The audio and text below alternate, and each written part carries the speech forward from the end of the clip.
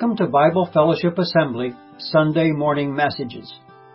Today, David Hook continues our series of messages on the book of Acts. Today, looking at Acts chapter 13 and verse 50 through Acts 14 verse 28. And now, here's David.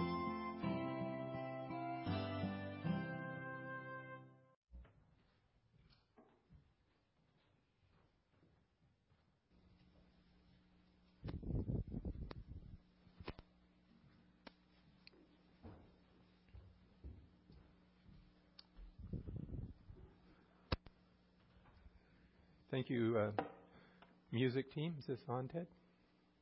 Right here? Yeah, there we are.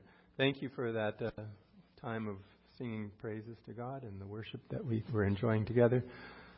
Welcome everyone here this morning. We have some faces that I met for the first time, so we're glad that we can meet you folks and welcome. I would just like to say on behalf of the elders that we thank very much, Bruce, your service as an elder, and we wish you all many blessings at the youth work, and we will miss you as an elder. We tried to stretch him a little bit more, but there's a limit to how much elasticity we can pull on people. But anyway, thank you so much. Let's just bow in prayer. Father, thank you for your goodness. Thank you for your presence with us. Thank you that you came and lived among us. And we pray that as we look this morning at this message that has been broadcast around the world, that you would help us to see and understand more of what is involved in making you king in our lives. We pray these things in Jesus' name. Amen. So I entitled this talk this morning, it's from the Acts chapter 13 verses 50 to Acts 14 to the end of that chapter. And my title is, You Are Entering the Kingdom, Expect Rough Roads. So I was wondering what you would think someone would have to say or do to get run out of town here in Timmins. Pretty dramatic thing. Can you think of anything that, there might be some things you can think of. So maybe we can pretend a bit of this scenario. What if someone came into town and began to promote the complete elimination of the hunting of animals in the area? So you imagine somebody doing that. Maybe a number of people would get on board with that and join them. They might become quite vocal in their support of this idea. It's a campaign that would get many people talking about the idea. You can just imagine the social media buzz. And before long, I expect there would be some pushback, right? There are people who like hunting, who think it's important. And those who support hunting would refute the ideas of those who wanted hunting banned. And the local leaders and authorities might see hunting as an economic boon to our economy here, so they would oppose such a ban. So that would be the story, and the conflict could get nasty and maybe even violent, and it's not hard to imagine, especially in these times. There might be actually threats against those supporting the ban. And I would expect there would be calls for the one who came and started this whole thing to go away and go back to wherever you came from and leave us alone. And, that's sort of an imaginary scenario. You can put whatever issue you want in there. And I didn't pick that one because of any personal bias or because of any personal vendetta. I just thought of something that might stir us up. And that might be it. In our passage today, we're going to look at the repetitive experiences of Paul and Barnabas as they were run out of town over and over again. From these experiences, I would ask a number of questions. What did they promote that was so offensive? Why was it offensive to the communities which they visited? How did they deal with this opposition? And how did their experiences compare with ours? And why might they be different? I'd like us to begin by looking at one verse towards the end of the passage we are considering today. And if you have your Bible, since I don't have the screen yet, you can turn to Acts chapter 14 and look at verse 22. Acts 14:22. I'm going to read it for you from the New English Translation. This is what that verse says. It's towards the end of the passage we're dealing with this morning. Starting a little bit towards the end of the passage, we'll try and put it back together. So this is Acts 14:22. They strengthened the souls of the disciples and encouraged them to continue in the faith, saying, "We must enter the kingdom of God through many persecutions." So I realize I've just separated this verse from its context, and generally that's something to be avoided, but I want to begin here because I would like us to keep a few ideas in our thoughts as we look at the rest of the passage. So this verse is meant to strengthen and encourage, but at first glance it would seem to have sort of the opposite message. You know, to be strengthened and encouraged, I'd rather hear that life is going to be pleasant and easy rather than filled with trouble and hardships. So how is that going to encourage anybody? Well, if life was going to be filled with trouble and hardships, it would be at least encouraging to know that's not a surprise, and that's what we might expect. And so don't be discouraged. Now, this is the experience of many of our brothers and sisters around the world. And indeed, we highlight one country every week here, one country that's experiencing the truth of this verse, that there is many persecutions. And there are no shortages of stories that we could share. As a matter of fact, it seems like the world outside of our personal experience is filled with persecutions for the Christians out there. So we can see that the kingdom of God has many grim opponents. Perhaps another thing that seems a bit odd in this verse is the statement that the entrance to the kingdom of God is through the experience of persecution. But wait a minute, aren't we saved by faith alone? And what does persecution have to do with getting into heaven? Well, perhaps there are at least two areas of misunderstanding if we read that verse as a verse referring to salvation. The first would be that with our concept of entering, in the usual use of the word, to enter means to go into or to move from one place into another. And that's certainly one meaning of the word used here. It is interesting that in Colossians 1:13, Paul uses a different word when he writes, "He has rescued us from the dominion of darkness and brought us into the kingdom of the Son he loves, in whom we have redemption, the forgiveness of sins." The phrase "brought us into" in this verse also means to move from one place to another, but in Acts 14, the word for enter that's used there has some other possible meanings. Even in English, we use different ways, the word enter different ways. We might say that we have entered an agreement, meaning that we have initiated something or we've become part of something, a part of an undertaking. The word that Paul uses can have that meaning, plus it may also be used in the sense of developing something. In that case, we might understand that the kingdom of God is developed through persecution. In other words, the advancement of the kingdom will inevitably lead to opposition. And this should not come as a surprise to those who listened to Jesus and saw what he endured.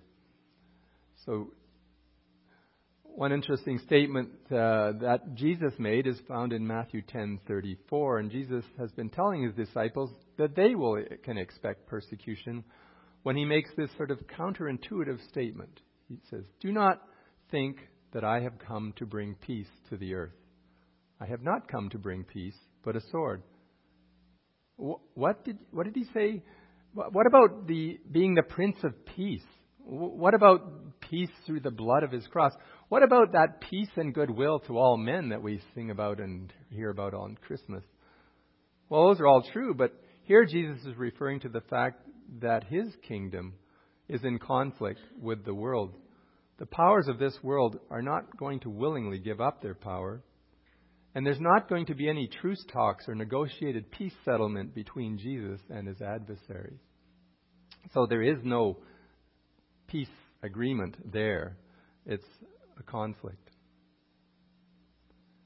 Does this reference to the sword mean that Jesus' kingdom will be established by violence?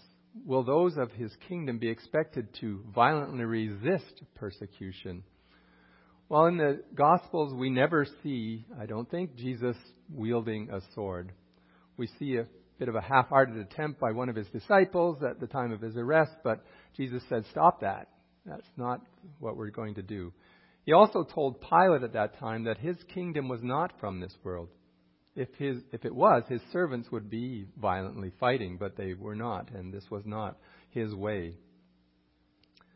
The only time in the New Testament when we see Jesus with a sword, the only times are found in John's vision of Jesus in the book of Revelation.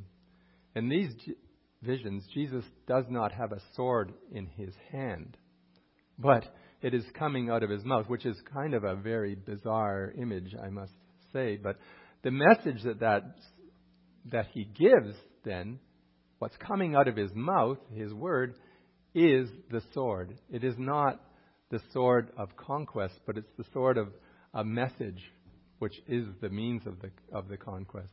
The writer of Hebrews states that the word of God is sharper than any sword. And Paul tells the Ephesians to arm themselves with the sword of the Spirit, which is the word of God. So these are not talking about physical weapons. Rather, they're the message that God has us to hear.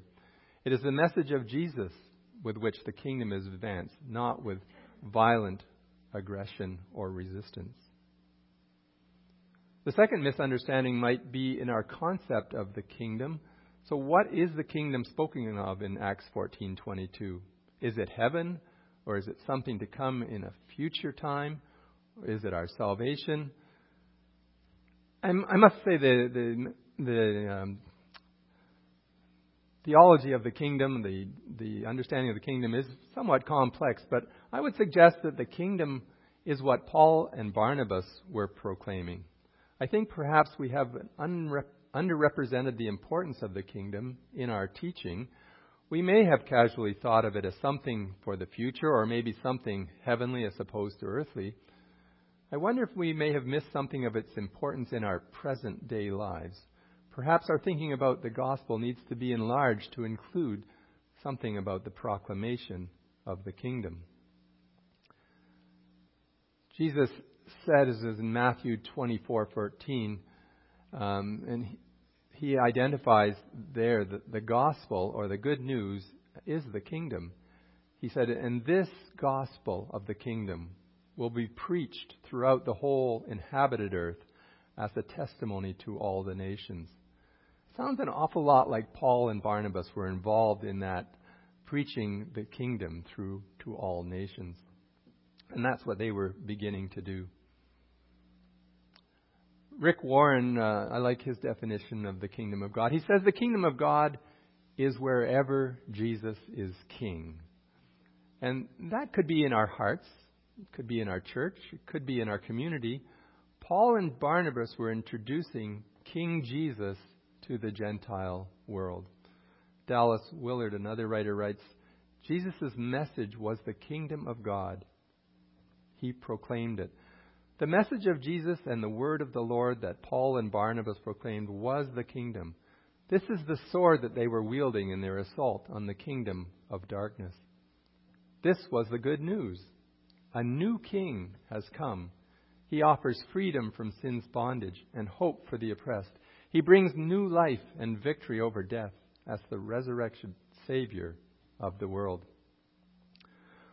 So with that rather lengthy look at verse 22, let's put it back into its context. And that context is that of Paul's and Barnabas' first missionary journey. And as Dave Jenkinson told us last week, Paul and Barnabas had been directed by the Holy Spirit to proclaim the Word of God to other regions. So they had started out, and this is a little map, it's a bit dull for you, but that's the area of the world we're talking about. Greece on your far left, and the country of Turkey on this side, Palestine down here on this side. So they left from Syria and went into what would be present-day Turkey to to start this ministry. And here's a little bit of a closer view of it on the next slide there, Steve. Yeah, so a bit more zoomed in.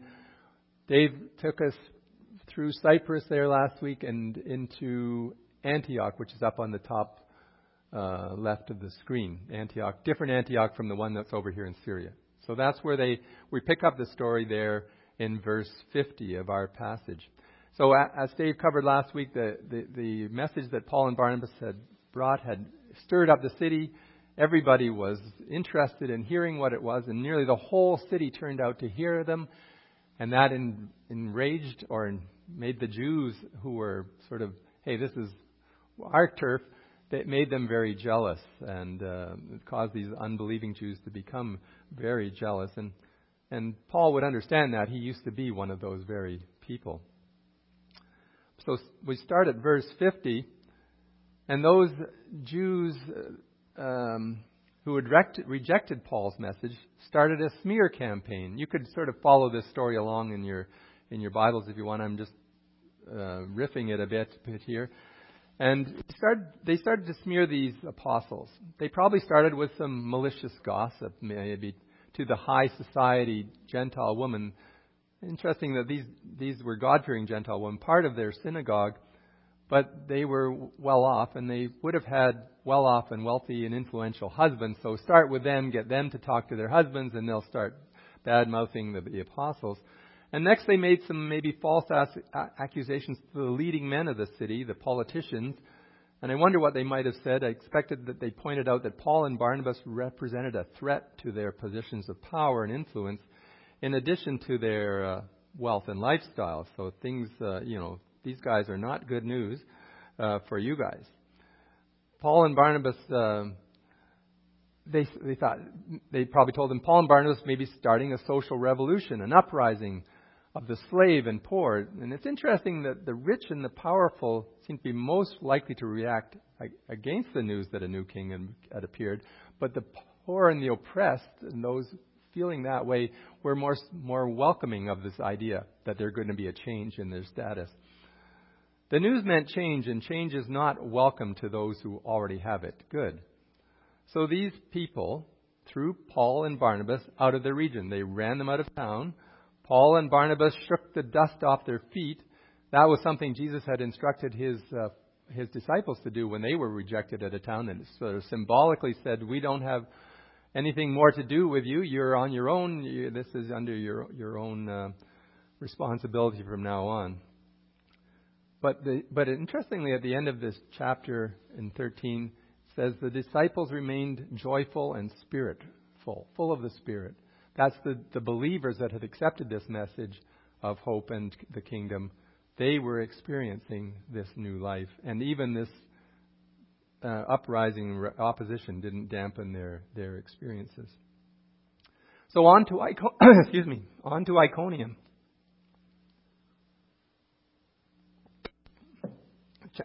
Chapter 14, verse 1, Luke writes, the same thing happened there.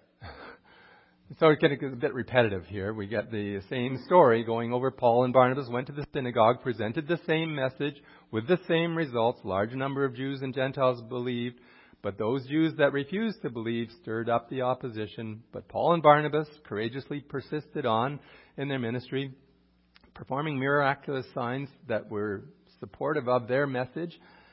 But there was division, social disruption, splits within neighborhoods, disagreements between friends, household arguments. We know something of what that could be like from our recent experiences in our own social experiences. So it's not an easy time. This was disrupting to the social order, a threat to the authority and security of the political powers. Something had to be done. So the Jews and Gentiles, the leaders of these groups, made a plot to kill them, to stone them. So it was the politically powerful that conspired to get rid of these guys, but their opposition has become a little more violent. Instead of just running them out of town, they were going to actually do away with them. But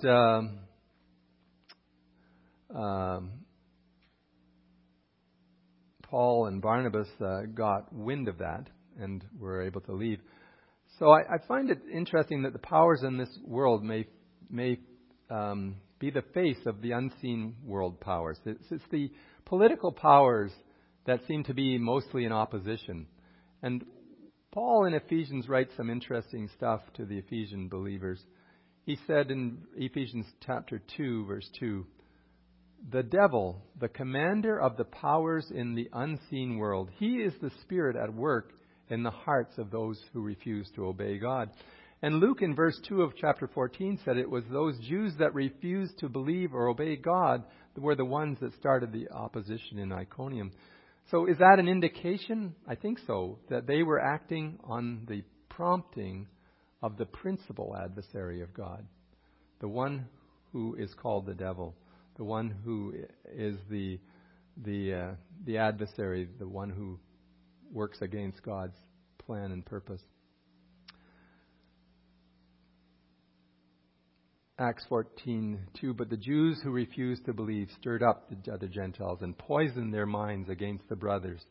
The apostles learned of this plot. The conspirators, I guess, were not very good at keeping a secret, and they got out of town. Does that show a lack of faith? Couldn't they trust God to protect them? There's a saying, I think it came out of something Shakespeare wrote probably, that discretion is the better part of valor. And yes, God could protect them. Maybe they would have been killed if they'd stayed. But to stay and be intact may have brought unnecessary hardship to the church there. That might have started something they didn't want to start. Or maybe they just took it as an indication that God was telling them it's time to move on. Let's go to the next town. And they did. So, I'm lost. On to Lystra. So just a side note, in Acts 16, a couple chapters later, we find that Lystra is Timothy's hometown, just a kind of an informational thing. So we know Timothy from other parts of the Scripture. This is his hometown. His mother and grandmother must have lived there, I would expect. So they might have been the ones that heard Paul and Barnabas speak this time. So Luke changes up the story a little bit. He didn't repeat and say, and the same thing happened there. Instead, Luke gives us one day snapshot of the ministry of Paul and Barnabas in Lystra. And just that one day, but what a day it was.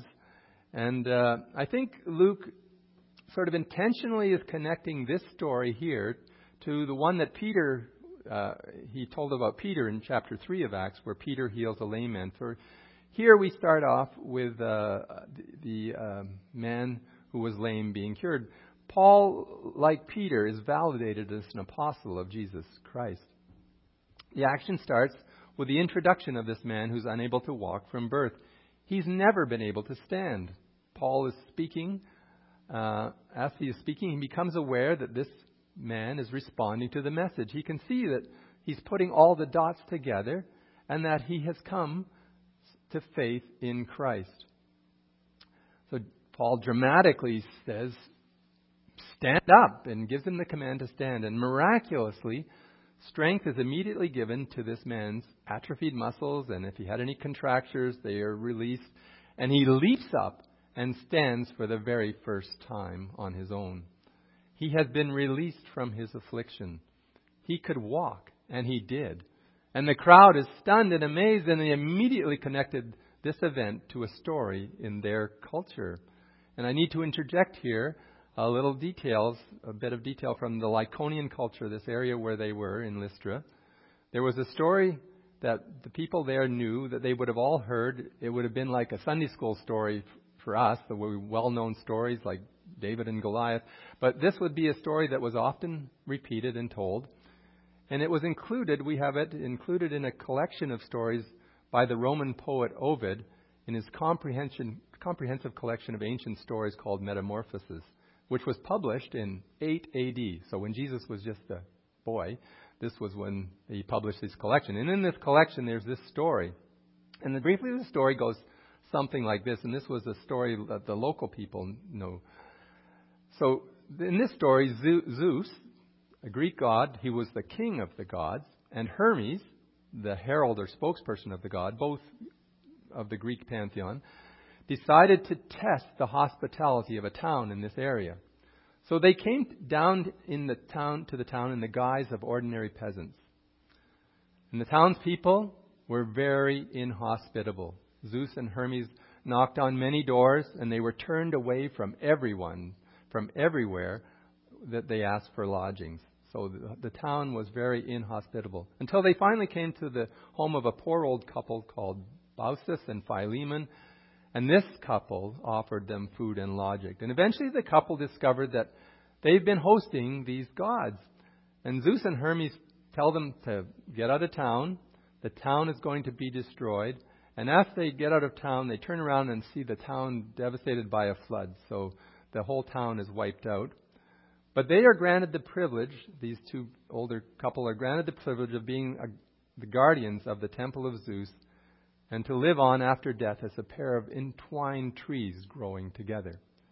So that's the story that was told. And now with that background in mind, you can imagine when they see this miracle that people get really excited because here they are, Zeus and Hermes have come again. Let's not blow it this time, guys.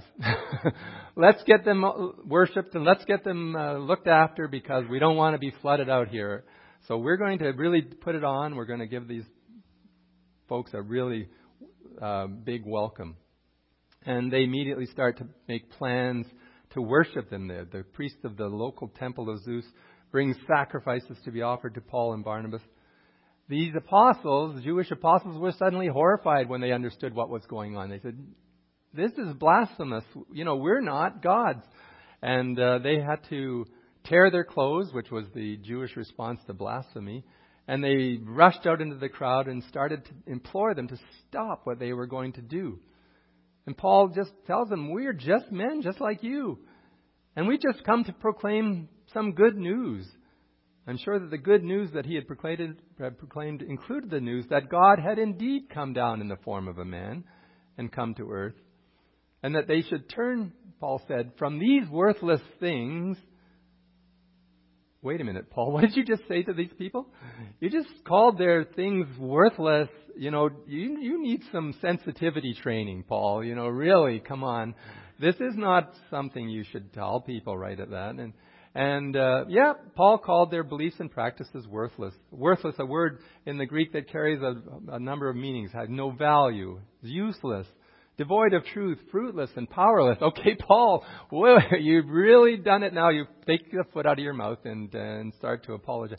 No, Paul says, no, I didn't do that. The kingdom that Paul was proclaiming had exactly the opposite qualities: value, usefulness, reality, truth, fruitfulness, and human flourishing, and power to change people and the world. So in this kingdom, the king was the living God that had made the world. Paul says that he was the one who gave them everything, including food, rain, and joy. And even having called their religion worthless, and after all these things, they were scarcely able to stop the sacrifices. But the mob can be a very fickle thing, and it's kind of a mob psychology is kind of interesting to study. A little rumor here. Hey, these guys have been kicked out of 2 neighboring cities. A bit of half-truth there. They're trying to start an uprising. Did you hear them call your beliefs worthless? A bit of play on the fears. They have come to destroy your way of life. And these Jews that had come from Antioch and Iconium began to work the mob. They began to stir it up against Paul and Barnabas, and they worked the mob into a frenzy, and they picked up stones and stoned Paul. Okay, so it gets to that point. And they stoned him until he was unresponsive, and then they dragged him out of the city and left him there thinking he was dead. We might be tempted to think that Paul really did blow it here. He had the crowd in his hand. They were just amazingly impressed by his miracle. They could have enjoyed the popularity for a time. Let's let them have their celebration. Wouldn't it have been better to get the church established and have these good relationships and then work on getting them to understand that their things are a little bit worthless, but not to put it so bluntly. That might seem prudent to us, but I think Paul was right. you can't belong to both kingdoms. This has unfortunately been the response of the church at times. Take a bit of the local culture, mix it with some teachings of Jesus, and put it together in something that's very palatable for people to swallow. And that leads to confusion and a watered-down version of the kingdom. To finish the story, the disciples that had become believers, they're gathered around Paul in a protective circle. And amazingly, he revives and gets up and goes back into town. Well, that's what he did. But the next day, they leave for Derbe, where they begin again telling the good news. Interestingly, Luke doesn't record any opposition in Derbe, even though many there became disciples. But after a time, Paul and Barnabas become concerned about the disciples that were in those cities which had suffered persecution. So they return and visit each church as they backtrack along their route. They wanted to strengthen and encourage the disciples to continue in faith, to live in and to continue to advance the kingdom of God. And that's the verse that we read. We must enter the kingdom through many persecutions. In other words, when you challenge the powerful, you can expect trouble. In order to help the churches continue the development of the kingdom, Paul and Barnabas chose leaders for each of the churches, people who could oversee the building up of the disciples. And then they prayed and fasted. Part of their weapons that they used against this persecution was prayer and fasting. And then it was back home to the home base for the debriefing. So in the remaining seconds, we might take a moment to compare our experience with the churches mentioned. Have we suffered persecutions like they did? I would say not in my experience. Is persecution necessary for the church? Well, the church in Derbe didn't seem to face the same level, although Luke may not have recorded it. Some say that persecution is good, but I would suggest to say that persecution, rather than it is required, I might say that persecution would be expected if we are advancing the kingdom of God and challenging the powers of darkness. I think that our relative lack of persecution might give us reason to evaluate our understanding of the kingdom and the message that we are communicating to our community. And Paul and Barnabas were not deliberately being offensive. They didn't seek out persecution, but the message of a crucified king was a stumbling block for the Jews and foolishness to the Gentiles. But it was the wisdom of God. The message of the kingdom is a message that turns the world upside down. Are we making a difference in our world? Is Jesus our King? The kingdom belongs to those who are poor, humble, and persecuted. It belongs to those who promote the justice of God and to those who love their enemies, to those who forgive others and do not judge others, to those who do to others what they would have others do to them, those who pray, and you can join me with this as we close, if you like. Our Father in heaven, hallowed be your name. Your kingdom come, your will be done on earth as it is in heaven. Give us today our daily bread, and forgive us our debts as we forgive our debtors. And lead us not in temptation, but deliver us from the evil one. For yours is the kingdom and the power and the glory forever. Amen. Thank you. Thank you for listening. Come back next week for the next Sunday morning message from Bible Fellowship Assembly. Visit us on the web at bfa.church, where you will find our physical address and contact information. We'd love to see you if you're in the Timmins area, or drop us a line at info@bfa.church. Until next time.